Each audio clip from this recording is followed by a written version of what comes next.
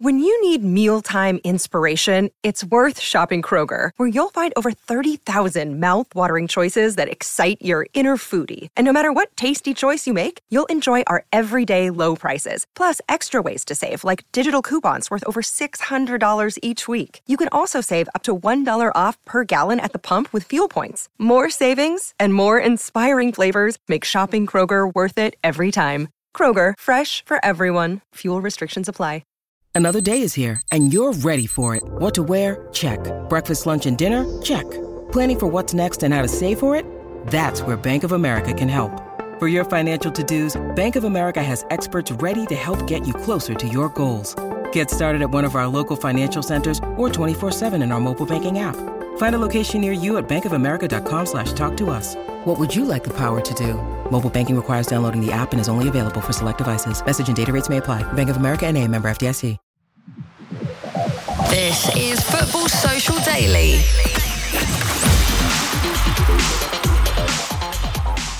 3 down, 2 to go, and I'm not just talking about remaining games in the Premier League season, but the relegation places too, as sorry Southampton are the first side to be sucked down to the Championship. Who will join Saints in the bottom 3 by the end of the season? Leicester will be one of them unless they can find some points from somewhere. They face Liverpool at King Power Stadium tonight and are desperate for something. At the top of the table, the treble is tantalising now for Manchester City. Arsenal dropping points yet again means the Blues are now nailed on to be Premier League champions yet again. Have Arsenal bottled it this season, or are City simply too good? And we'll be having our usual Monday moan off the back of another entertaining weekend of top-flight football. Welcome to Football Social Daily, the award-winning Premier League podcast. My name's Niall, and our studio duo today, Jim Salverson and Marley Anderson. Morning to you, boys. Well, good morning, Niall. A very good morning to you, Jim. Jim, we haven't spoken to you, actually, since you went down to the London Stadium for the Titan clash between West Ham United and what one young fan called Alphabet FC, AZ Alkmaar. How was it, mate? It was really good. Yeah, I mean, obviously better that we got the win than if we'd managed to fall to a defeat, which looked on the cards at some point. Terrible refereeing, horrible negative football from AZ, but you can't really blame them because they just wanted to take a draw back to wherever they're from. Belgium, isn't it? No, Dutch. Netherlands. Yeah, Netherlands, that's right. But yeah. Geography Jim strikes again. Great, I mean, good result to take back. Just need to do the job on Thursday now, but you saw from the team that West Ham put out at the weekend, that is now the priority. It's all eggs in that single basket. The first time I've been to London Stadium, for shame, and we've been there 5 years now, and it's the first time I've actually made the trip down, which is terrible of me, but it's a bloody long way from Manchester, and it's a bloody long way out of London again once you get there. It's a lot of money as well. well. I'm making excuses, but I thought the atmosphere was really good. There was loads of singing, and London Stadium gets criticised for this, but the whole stadium was singing, the whole stadium was booing at times, but you could hear how, if it went the wrong way, it would feel desolate, that place. Yeah. You could the silence when it started to slip at the end of the first half was almost oppressive. I went there in 2016 for a concert. It was an AC/DC gig, and it was about a month before the start of the new football season, and it was the season that West Ham were just moving in. I remember texting my mate who's a West Ham fan saying, "You are going to hate this," because the way that the stands are kind of quite shallow sloped, and they have changed. You're not now, on top of the pitch like you were closer compared to how when it opened. So the seats are closer now, but there's still a great big void behind one of the goals where the Olympic torch was during the Olympics. I hate that at Arsenal's ground as well. Why is there such a gap behind the goals at the Emirates? I never understood that. I don't know. Never understood that. Anyway, we will be talking about Arsenal shortly. We, of course, will be talking about West Ham as well. I'm sure Jim has got something to say about this weekend's result against Brentford. But we're going to kick off Monday's show, as we always do here on Football Social Daily, with a whine, a moan. It is Get in the Sea, our chance to get off of our chest some of the things that have annoyed us from the weekend's Premier League action. We will start with you, Marley Anderson. What is it you want to vent about today? Something that I don't really do often. And it is wow. I've got a new bathroom I wash all the time. So my wife was out at the weekend. She went to Eurovision Song Contest, ticked off one of her box things to do before you die thing. So I had the afternoon to myself. So I was like, I'm going to watch Soccer Saturday, just like the old times.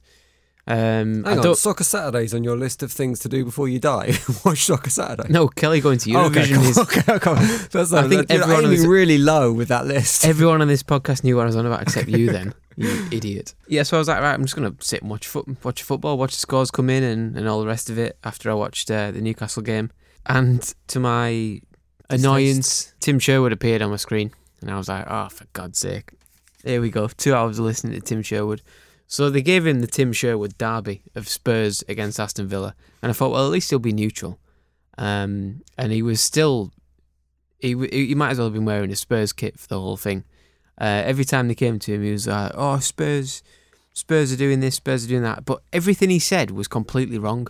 So for every time they went to him, when Villa were 1-0 up and then 2-0 up and then got back to 2-1, and every little bit in between, he would say the same thing over and over again. He'd be like, Villa's defence, the defensive line is too high. It's only a matter of time before Harry Kane and Heung-min Son get in behind and score.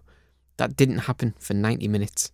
Villa were winning the game 2-0 before Spurs got a goal back. But every time in between, Villa are still playing too high. They're going to get caught out here. They're going to get caught out. And it's like, they didn't. They played a high line because it's Harry Kane and he drops deep and he's pretty slow. You'd probably back Tyrone Mings to catch him in a race. Isn't that it though? It's just because Aston Villa play a kind of progressive form of football that Tim Sherwood doesn't understand, which is why he's in irrelevance. He's like, even though he's probably younger than a lot of the dinosaur club, he still doesn't get it. He's kind of very old school in his managerial style and his thoughts. Do you know what? I think it goes deeper than that. It goes deeper than whether people understand it or not. I think it's one of these things that we see, particularly with pundits. Some people are just naturally really good at football and maybe don't understand how or why they do the things that they do. Because I saw Tim Sherwood play a season for us at Portsmouth. Him and Paul Merson were outstanding, but they're probably not the two pundits you'd pick for expert analysis on the TV, but yet they were gifted football players. Yeah. So sometimes it doesn't always translate across to punditry. I kind of get what you mean, but I'm not. I think it's also a philosophy thing, isn't it? And it's like you hear some of these ex-managers just completely denying that the modern style of football is a thing. It's like, you don't need to worry about zonal marking, or you don't need to worry about playing channels or whatever it is. Just lump it to the big man. Paul Scholes is another example, a genius of a football player, but sometimes he says things on the TV and I think, were you really as good as I remember? Yeah. Because of the way that sometimes they come across. And then there's other people that go on to do it. Like, for instance, Jose Mourinho was not an amazing footballer, but has become an amazing football manager. I think that's probably some of it sometimes. Same as Graham Potter. Sometimes you can get players that are very average but have brilliant footballing brains, and that actually takes them further on the pitch than they maybe would have gone otherwise. Yeah. And sometimes you get brilliant players who are just idiots and don't get it. And like you say, have so much talent, they can do stuff, but they don't really know why they're doing it or what they're doing. And they're the ones that kind of make bad decisions on the pitch quite often, but you forgive them because they have got that talent to it. So yeah, Tim Sherwood's absolutely stupid. Can I just say, Tim Sherwood has some brilliant quotes though. I think he's one of those guys that just comes up with classic lines. Yeah, but all because he's stupid. A couple of Tim Sherwood classics for you. Get your players on who can unlock the door, and sooner or later they will break the door down. Which I quite liked. I don't read books. I read the Daily Express and the Star, which I think sums him up nicely. And talking about cheese, he said, I think this is a brilliant quote. How does Tim Sherwood end up talking about cheese? Well, I think this, like, he's supposedly talking about cheese here, but I think this sums up his like football philosophy. He says, only cheddar. I don't get involved with the rest of that foreign muck. It's the most Brexity cheese quote I've ever heard in my life. One of my favourites was quite recently, actually, on Soccer Saturday, where he says, it's an absolute stonewall penalty, no doubt about it. Can't believe the referee hasn't given it. And Clinton Morrison goes, yeah, the team are defending. It's a foul the other way. He completely forgot which way the team was shooting. All right, so Tim Sherwood, unfortunately, is getting thrown into the sea. I've got a few this week. I mean, I could easily throw Southampton into the sea for how pathetic they've been this season. And actually, James Ward-Prowse, who's supposed to be this bastion of Southampton Football Club, the poster boy, was very accepting of how poor they'd been this season and was almost blasé about it. Maybe that's just his demeanour. I'll be honest, I don't watch a great deal of James Ward-Prowse post-match interviews, but he didn't really seem that he was that sad about it, the fact they've been relegated, and maybe that's because they've been poor for so long. They've kind of come to terms with it, that group of players, and that is not what you want to see. Didn't see really that much disappointment. And some of the narrative that Southampton will be a miss in the Premier League. Will you guys miss them? I think this season they've been really poor and not offered a great deal. But I think it's unfair to say they never offer anything. What have they offered apart from... They'll be remembered for being beat 9-0 twice.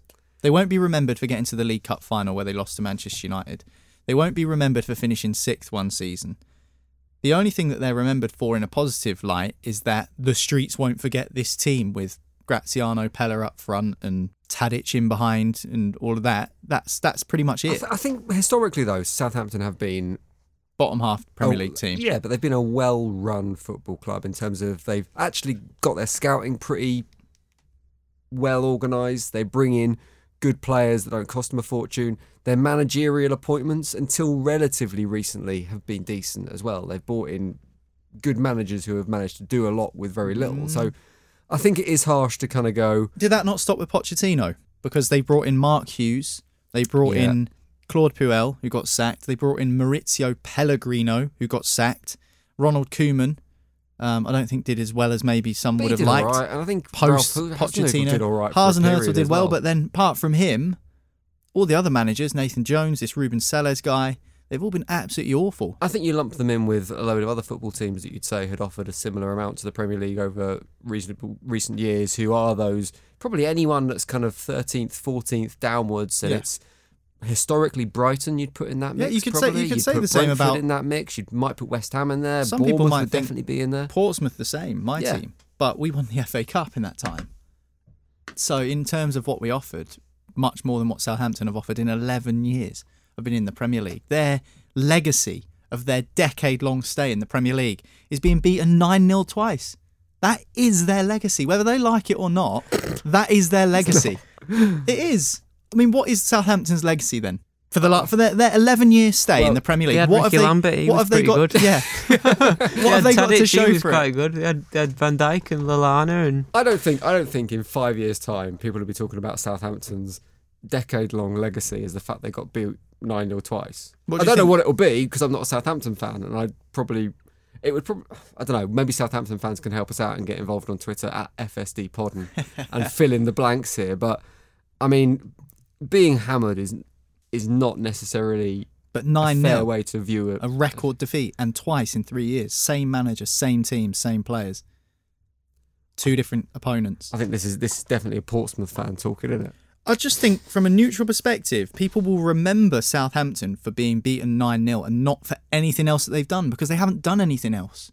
Whereas Brighton, you mentioned Brighton are doing things now that people will remember them for. Beating Arsenal, stopping them winning the title. Got back-to-back promotions, to be fair, to get there. Yeah, but I'm talking about their Premier League legacy, Marley, for 11 years. Well, what's their Premier League legacy? The Premier League legacy is probably like having... I know it's not a very good legacy, but it's having that, like, streets will never forget style team, like we said about Tadic, Van Dijk, Pella, Lallana, Lambert, Mane. I saw one Southampton fastest fan, Premier League hat-trick tried to claim that. That's not...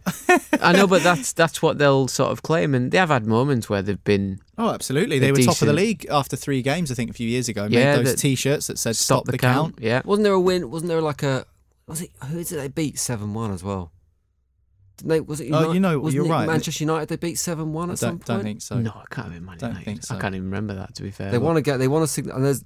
Again, you can't remember it, but you can remember the 2 9-0s. That's because it was a guy 3 weeks ago, or whatever it was. They beat Everton 7-1. Okay, well, that would be my assessment, and I know I am biased, obviously, in this situation, but that would be my assessment. I could easily have thrown Leeds United in the sea as well. What are they doing? What's the defender doing, throwing his hand in the air? Eddie Howe had a confrontation with a fan running on the pitch. There was a lot to pick out of that game, actually, but that's what's getting in the sea for me. Over to you then, Jim. I'm going to throw Arsenal in the sea, but not Arsenal as such. I'm going to throw in the people who are saying Arsenal have bottled it on social media over the last 24 hours. Obviously, they lost at the weekend, and it pretty much was the final nail in the coffin of their title aspirations, but I don't think it's fair to label them bottle jobs. This isn't Tottenham Hotspur's levels of bottling. This is kind of like maybe a team realising their frailties towards the end of the season. And if you look at it as a kind of microcosm of this year and go, well, they had this big lead over Manchester City and they just let it slip and there's a few results they maybe regret, you potentially could label it as bottling. But I think you've got to take a step back and go, this is a team that have massively overachieved this season on what was expected of them. And I think Man City are freaks. It's like you can't... If this had been any other team that had been chasing Arsenal, then they would have been allowed to lose those results and maybe lose a couple and draw a couple. Because Man City are relentless this season and have a robot scoring goals for them every single game and just seem to have it 100% together, particularly since Christmas. I think it's exceptional circumstances, and it's not necessarily Arsenal bottling it. It's more Manchester City doing what Manchester City does. Oh, I tell you what, we'll talk about it next on Football Social Daily, because I think there's a deeper debate as to whether the Gunners have bottled the Premier League title or not. Stay with us, we'll be back after this.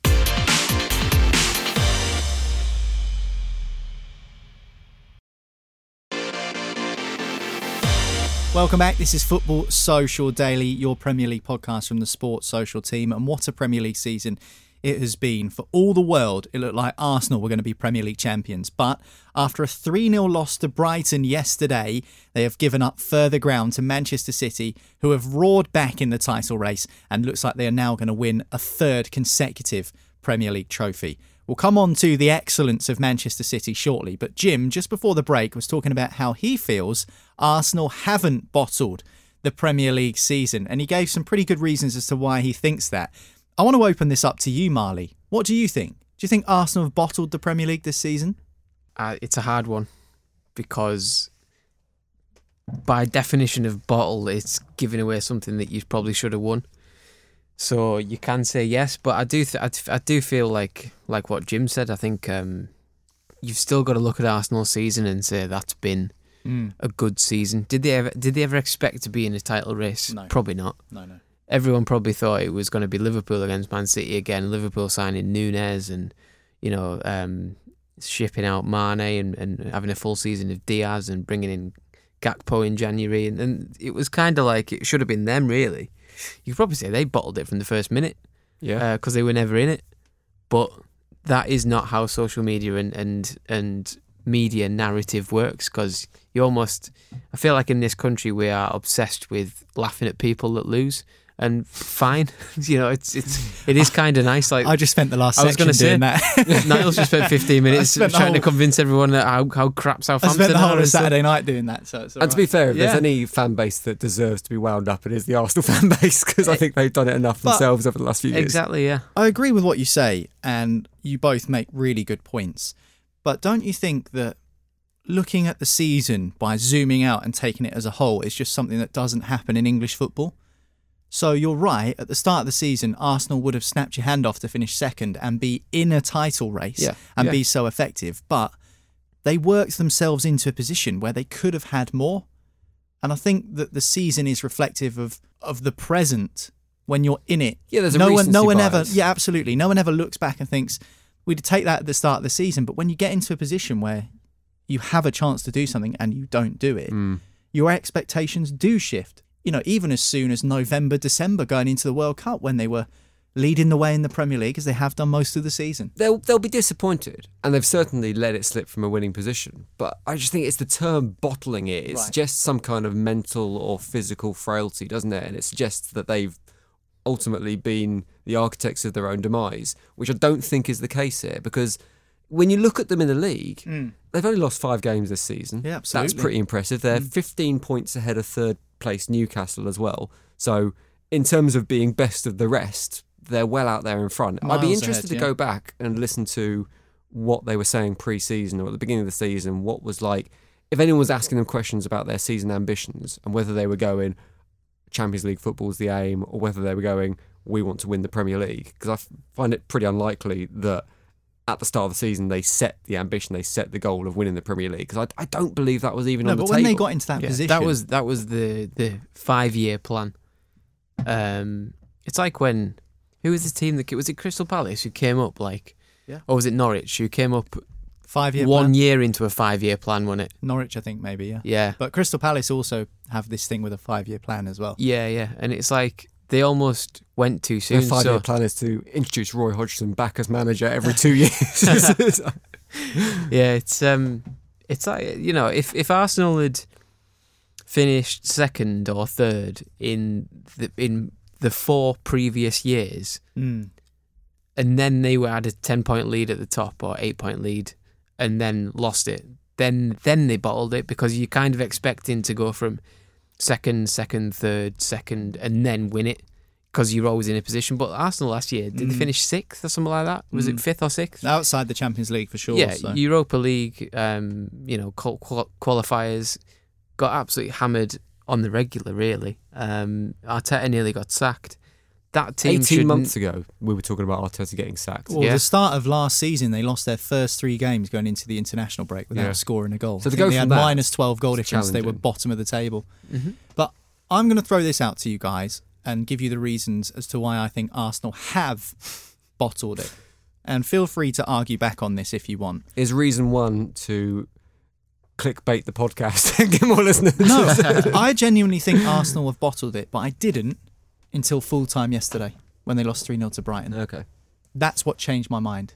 That's what made me think you've bottled it. Now, there is no shame in losing to a Brighton side who've been excellent under De Zerbi this season. You have to hold your hands up and say the Seagulls have been fantastic to watch in the Premier League this year. However, I think Arsenal have bottled it, but I didn't before yesterday. Let's go back to the 9th of April. Liverpool 2, Arsenal 2. Arsenal were 2 up. They let the game slip. 16th of April, drop points against West Ham, 2-2. 21st of April, Arsenal 3, Southampton 3. They should have lost that game. They clawed back a point right at the very end. But that is drop points against the worst team in the Premier League this season, comfortably. Lost 4-1 to Manchester City. All right, fair enough. We all said that game would be a title decider, whichever way it went. But Arsenal drew the 3 games before that. 3-0 to Brighton yesterday after beating Newcastle and beating Chelsea to get themselves back on track. Lads, you've blown it. You've bottled it. And it's those draws. And okay, they're not defeats, but when you're in a position where you know you need to get yourself in a positive spot ahead of facing Manchester City, and they didn't do that, they should have lost to Southampton. They could easily have lost that game against Liverpool, that 2-2, but for some amazing Ramsdale saves at the end.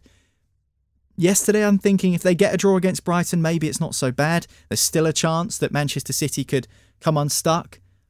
But no, I think they've bottled it now because of the results that they've had where they really should have done better. I think they've let it slip, but I like to say it's the term bottling it that suggests they've let themselves down that I don't think is necessarily appropriate in these circumstances. And you're exactly right. In the games you highlighted are where the title's been lost. I'd say particularly looking purely at the results, you go the West Ham game and the Southampton game, they needed and to get the points Liverpool in those game, they were scenarios. 2-0 up at half time.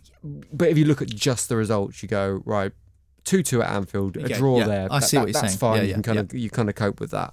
And the whole thing about like they could have lost it if Ramsdale hadn't been as good. There's a weird thing about goalkeepers. They could have won it if Ramsdale had been better. It's like, but sometimes like when a goalkeeper has a good game, it's almost like phrased as if the team's cheated. If they go like, oh, he made saves, they shouldn't have won it without him. It's like, well, they got him and they didn't. Okay, well, what I mean is they could conceivably have lost that. And likewise, I mean, I can't really remember the West Ham game. Maybe you'll have more memory of it than me, but the Southampton game, I vividly remember Southampton being in front with seconds to go. In fact, I've got it here. Odegaard 88th minute and Bukayo Saka 90th minute. 2 goals in the last 2 minutes of the game. And Trossard get at a the point. bar after about 96 without the last kick of the game. They very nearly lost. But they did against Bournemouth, didn't they? Where Reece Nelson smashed one in. Yeah. They were win at the incredibly Emirates. unlucky in the West Ham game. They were 2-0 up after 10 minutes and So they bottled it. had the opportunity to score. And I think So they had some- bottled it. Is that bottling? Absolutely. Drawing a game? You're in the lead. When you play better and you're just in the lead unlucky? in 2 of those 3 games. Well, that's the thing. And you lose a 2-goal exactly lead. When it comes down to like, it is bottling by definition. But when you look at the wider thing, I think it's harsh should to say they it, have ever but- been in this position? No. Would they have accepted second place and 30 points off Man City? Yeah. Like, yeah, they would. So to be a few points off them and having, lost the league on game week 36, that's that's still huge for It's a great Arsenal. effort, And they're going to get in the Champions League. They're going to attract more players. They're going to have the most important thing, which is experience and hurt of losing a league. And if they're ever in this position again, they won't bottle it. There'll be a force next season. And they'll still have Man City to overcome, because that's the one thing that stands in everyone's way of winning a Premier League title at the moment. But they'll be in a better position to do it. Saka's done since missing that penalty in the Euros. Like, sometimes you've got to go through the low things to be better in the future. Like, Saka missed that penalty, it ripped him apart. He comes back, he gets his head down, works, and he's had two of the best seasons of his career so far. There's loads of things about it, you know. I think there are arguments for and against Arsenal bottling it, but it goes back to what you said, Jim. I think we are, not intentionally, but by the way we're talking about Arsenal bottling it, somewhat disrespecting Manchester City and how good this team are against Everton after what was a pretty boring opening half an hour. Gundogan just comes up with something special twice. He could be one of the most underrated players in Premier League history. Yeah, he's going to leave, I think, at the end of the season. And that'll be a huge loss for City. What a servant he's been, yeah. I think one of the impressive things about Man City this season, particularly the second half of the season, I think has been the role the senior players have played in that team. Because, I mean, undoubtedly they've got an exceptional squad and they should be doing well, whatever, because of the squad that they've built there and the level that those players play at. But the likes of Gundogan, the likes of Kevin De Bruyne, since the investigation was announced, have absolutely stepped up. It's almost like the accusations against the way the club's run have like motivated and solidified that team into kind of like stepping up into a performance. Well, I wonder whether the players, the pace beginning of the season. I wonder whether the players feel that if they think that some of their hard work might be stripped of them. We don't know what the situation's going to be, by the way, with this investigation from the Premier League into Man City. But if De Bruyne thinks that maybe 2 of his 3 or 4 or 5, however many Premier League titles he has, gets taken away from him, when actually it's nothing to do with him personally and the work he's put in on the pitch. You know, he kind of feels like he has to do it. But you just mentioned those 2 players, KDB and Gundogan. The last 3 goals that Manchester City have scored, if you take out the Haaland header against Everton, was De Bruyne's rocket at the Bernabeu, special goal by a special player, and Ilkay Gundogan's little flick and volley into the corner past Pickford at the weekend, and his free kick. And you're talking about, well, even the Haaland header, if you want to throw that in, the last 4 goals that City have scored, just all been class. And this is a team who are unbelievably relentless, and they are class to watch. Is this one of the best eras in Premier League history in terms of a side? We talk about the Manchester United teams under Sir Alex Ferguson, who dominated the landscape as a manager. Pep Guardiola is now undoubtedly dominating the landscape. They're still on course for a treble. Are we talking about one of the best teams? We mentioned it a few years ago when this Man City team and Liverpool went head-to-head, but this is like a regenerated Manchester City. It's hard to argue against that point, isn't it? That they are potentially the best team. They're about to win their 3rd Premier League history. title in a row. I think one of the arguments is you've got to judge them on what they've won, right? And until they win the Champions League, it's difficult to make the argument that they're better than other Premier League teams that have done that. Okay, Manchester United winning the treble. But if they do that this season, then they're up there, if not top of the tree.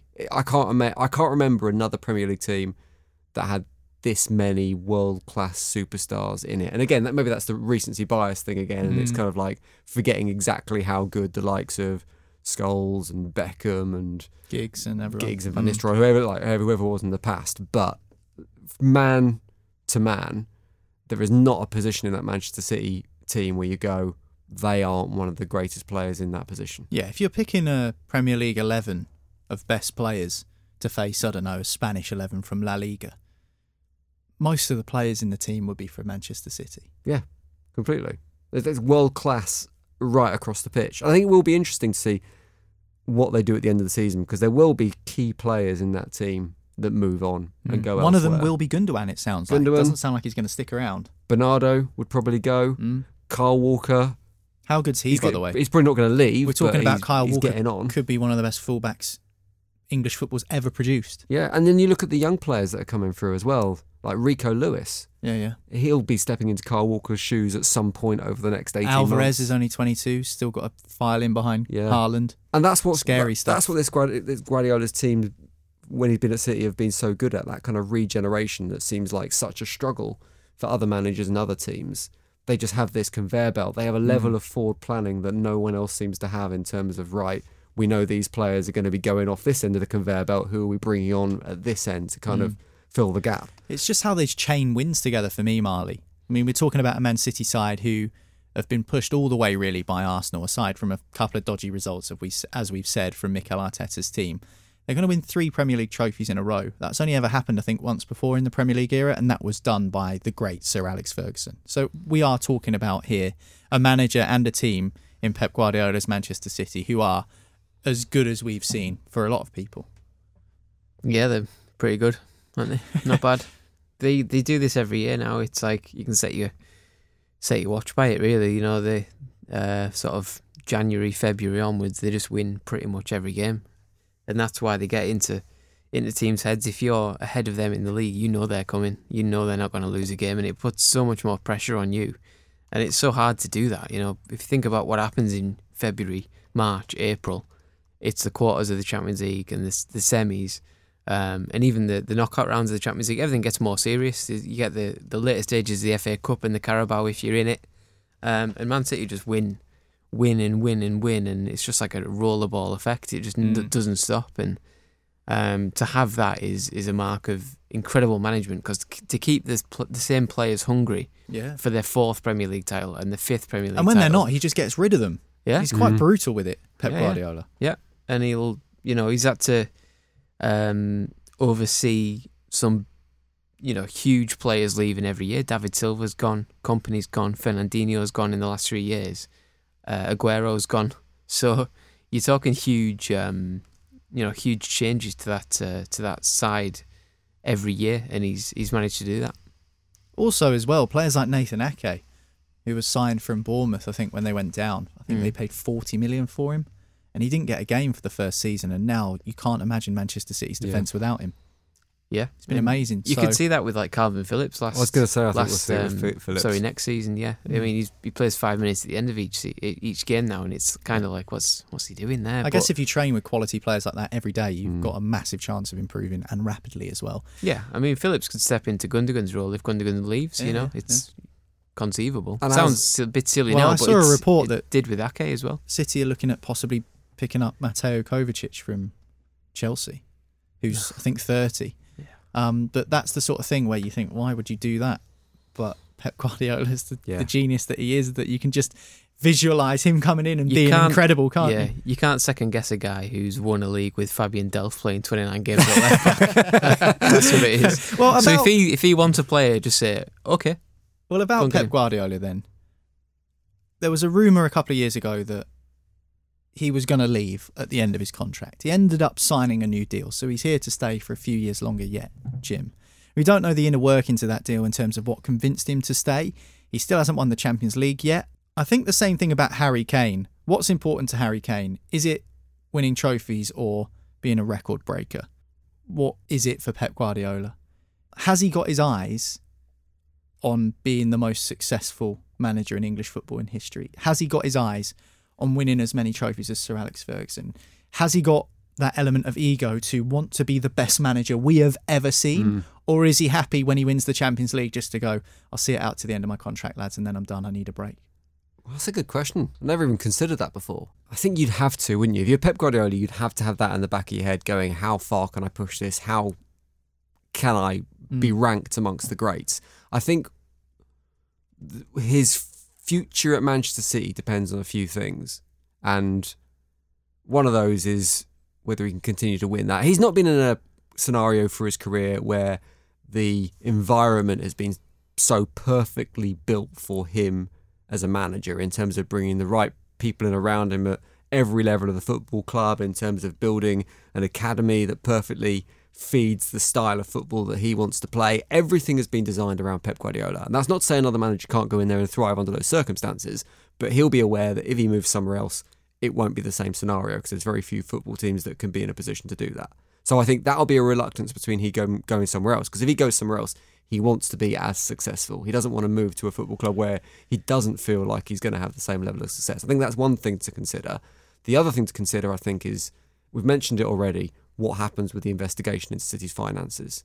Because my understanding is that Pep Guardiola is 100% had 100% faith, or has 100% faith in the way Manchester City have dealt with their income and their transfer spends and how they've negotiated contracts. I think he believed that was all above board and has assurances. Well, he has to, been I think. above I think board. how can he operate in his job effectively? And I think if there was any kind of questioning of that, particularly if he felt he was being implicated, I think that relationship with City could come to quite a swift end. I don't think, depending on how that investigation goes, there would be a continuation beyond that point. But who knows? We're trying to second guess what Pep Guardiola does and trying to guess what he's thinking, but that's what I'd imagine the scenario would be. We talk about him potentially catching up with Sir Alex Ferguson. I mean, it's going to take a hell of an effort to do that. I was just looking, I think 13 Premier League titles Sir Alex Ferguson won. 1, 2, 3, 4, 5 FA Cups, a load of League Cups, obviously 2 Champions Leagues. Pep Guardiola hasn't won a Champions League yet, but you know, he could win a treble this season if they can get past Real Madrid. Just the 1 FA Cup for City, a chance to win a second if they beat Manchester United at Wembley in early June.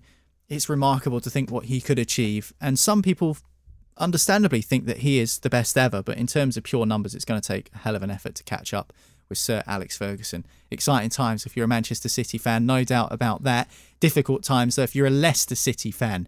Worried about tonight, I'm sure. Liverpool, the visitors to King Power Stadium, and time is running out as Leicester's Premier League stay looks set to come to an end unless they can pick up points, and they need them badly. We'll talk about it after this.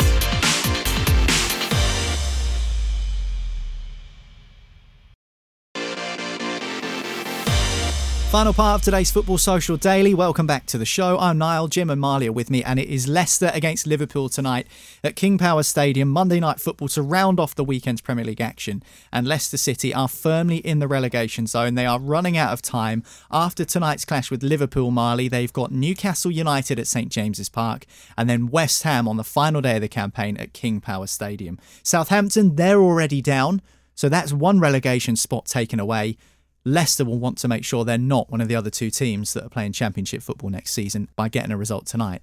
The catch is it's against Liverpool. Yep, and Liverpool have had this kind of similar mentality and thing you can always rely on when they come strong towards the end of the season. You know, they're flying for the top 4 now. They can smell it almost. The door opened at the weekend again with Newcastle not winning.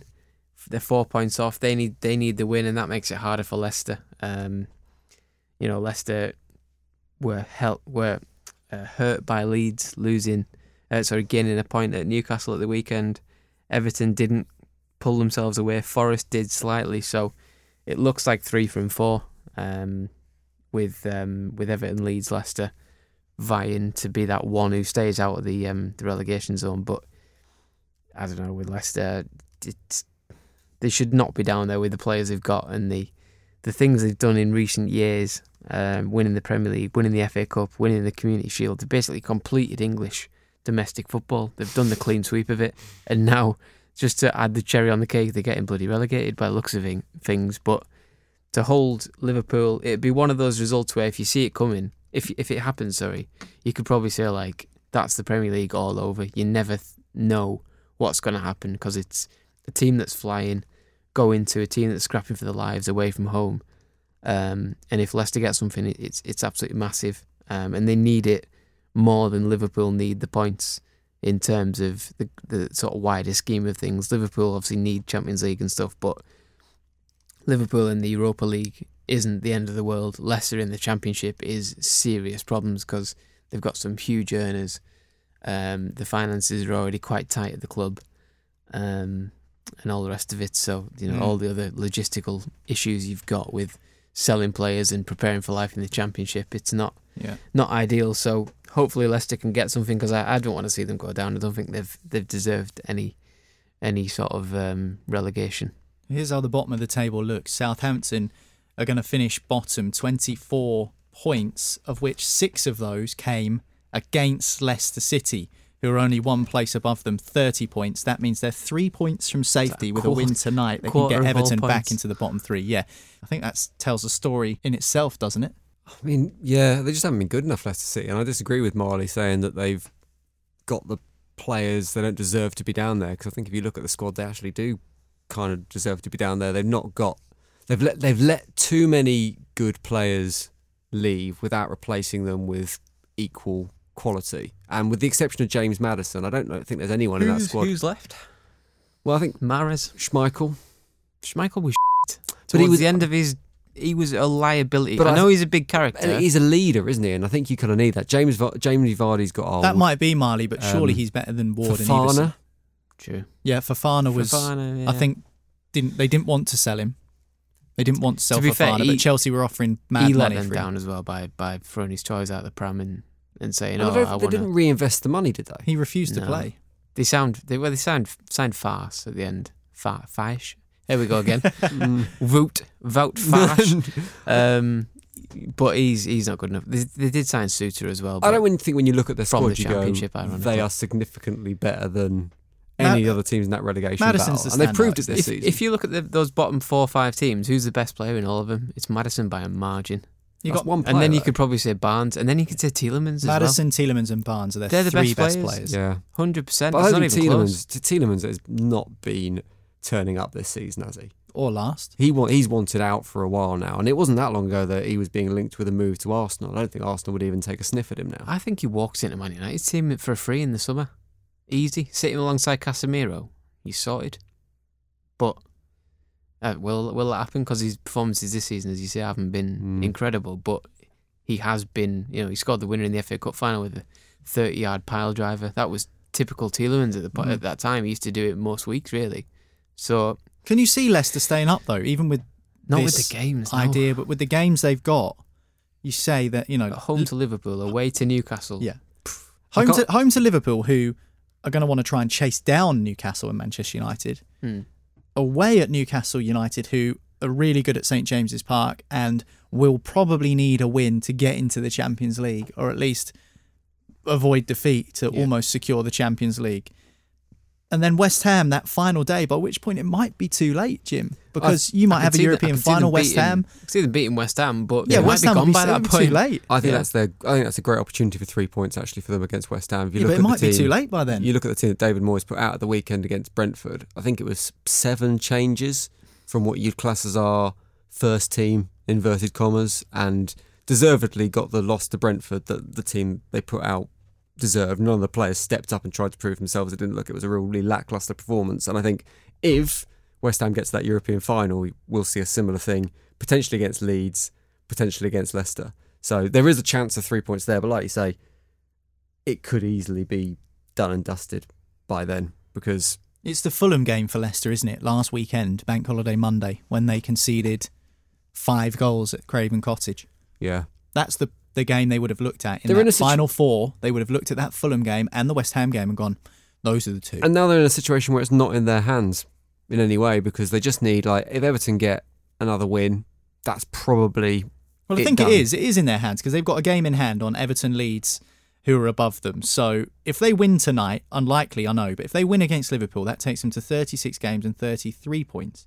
Then it is in their hands, because that pulls them out of the relegation zone and drops Everton back into the bottom 3. So basically it is in their hands, but it's against Liverpool. What's the record for a team that has won the Premier League and been relegated in the shortest period of time? It's got to be Blackburn, hasn't it? I can't imagine anyone else has been relegated after winning There's the not that Premier many League. teams that won the Premier League. I think they're the only ones, aren't they? Yeah. So, I mean, it would be remarkable. I mean, Marley's already said, the things that Leicester have achieved, but it's just hard to see them getting out of it, because they've lost 21 games. Aside from Southampton, that's 2 more than any other side in the rest of the Premier League.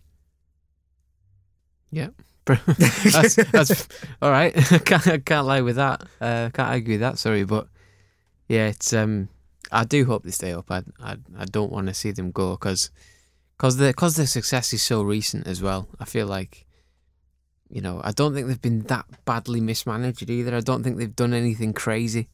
They haven't. The owners haven't got bored and stopped pumping money in. I know they've stopped putting money in, but that's because of a worldwide pandemic that stopped the planes flying and that's put a massive decimated the ownership. There's some teams you look at in the Premier League at the moment that are in trouble, and you go, actually, do you know what? going down to the Championship for a couple of seasons isn't going to do you any harm at all. It's an opportunity to kind of strip out, rebuild, come back. And I think Leeds are probably one of those you go, actually, they might benefit from a little bit of time in the Championship.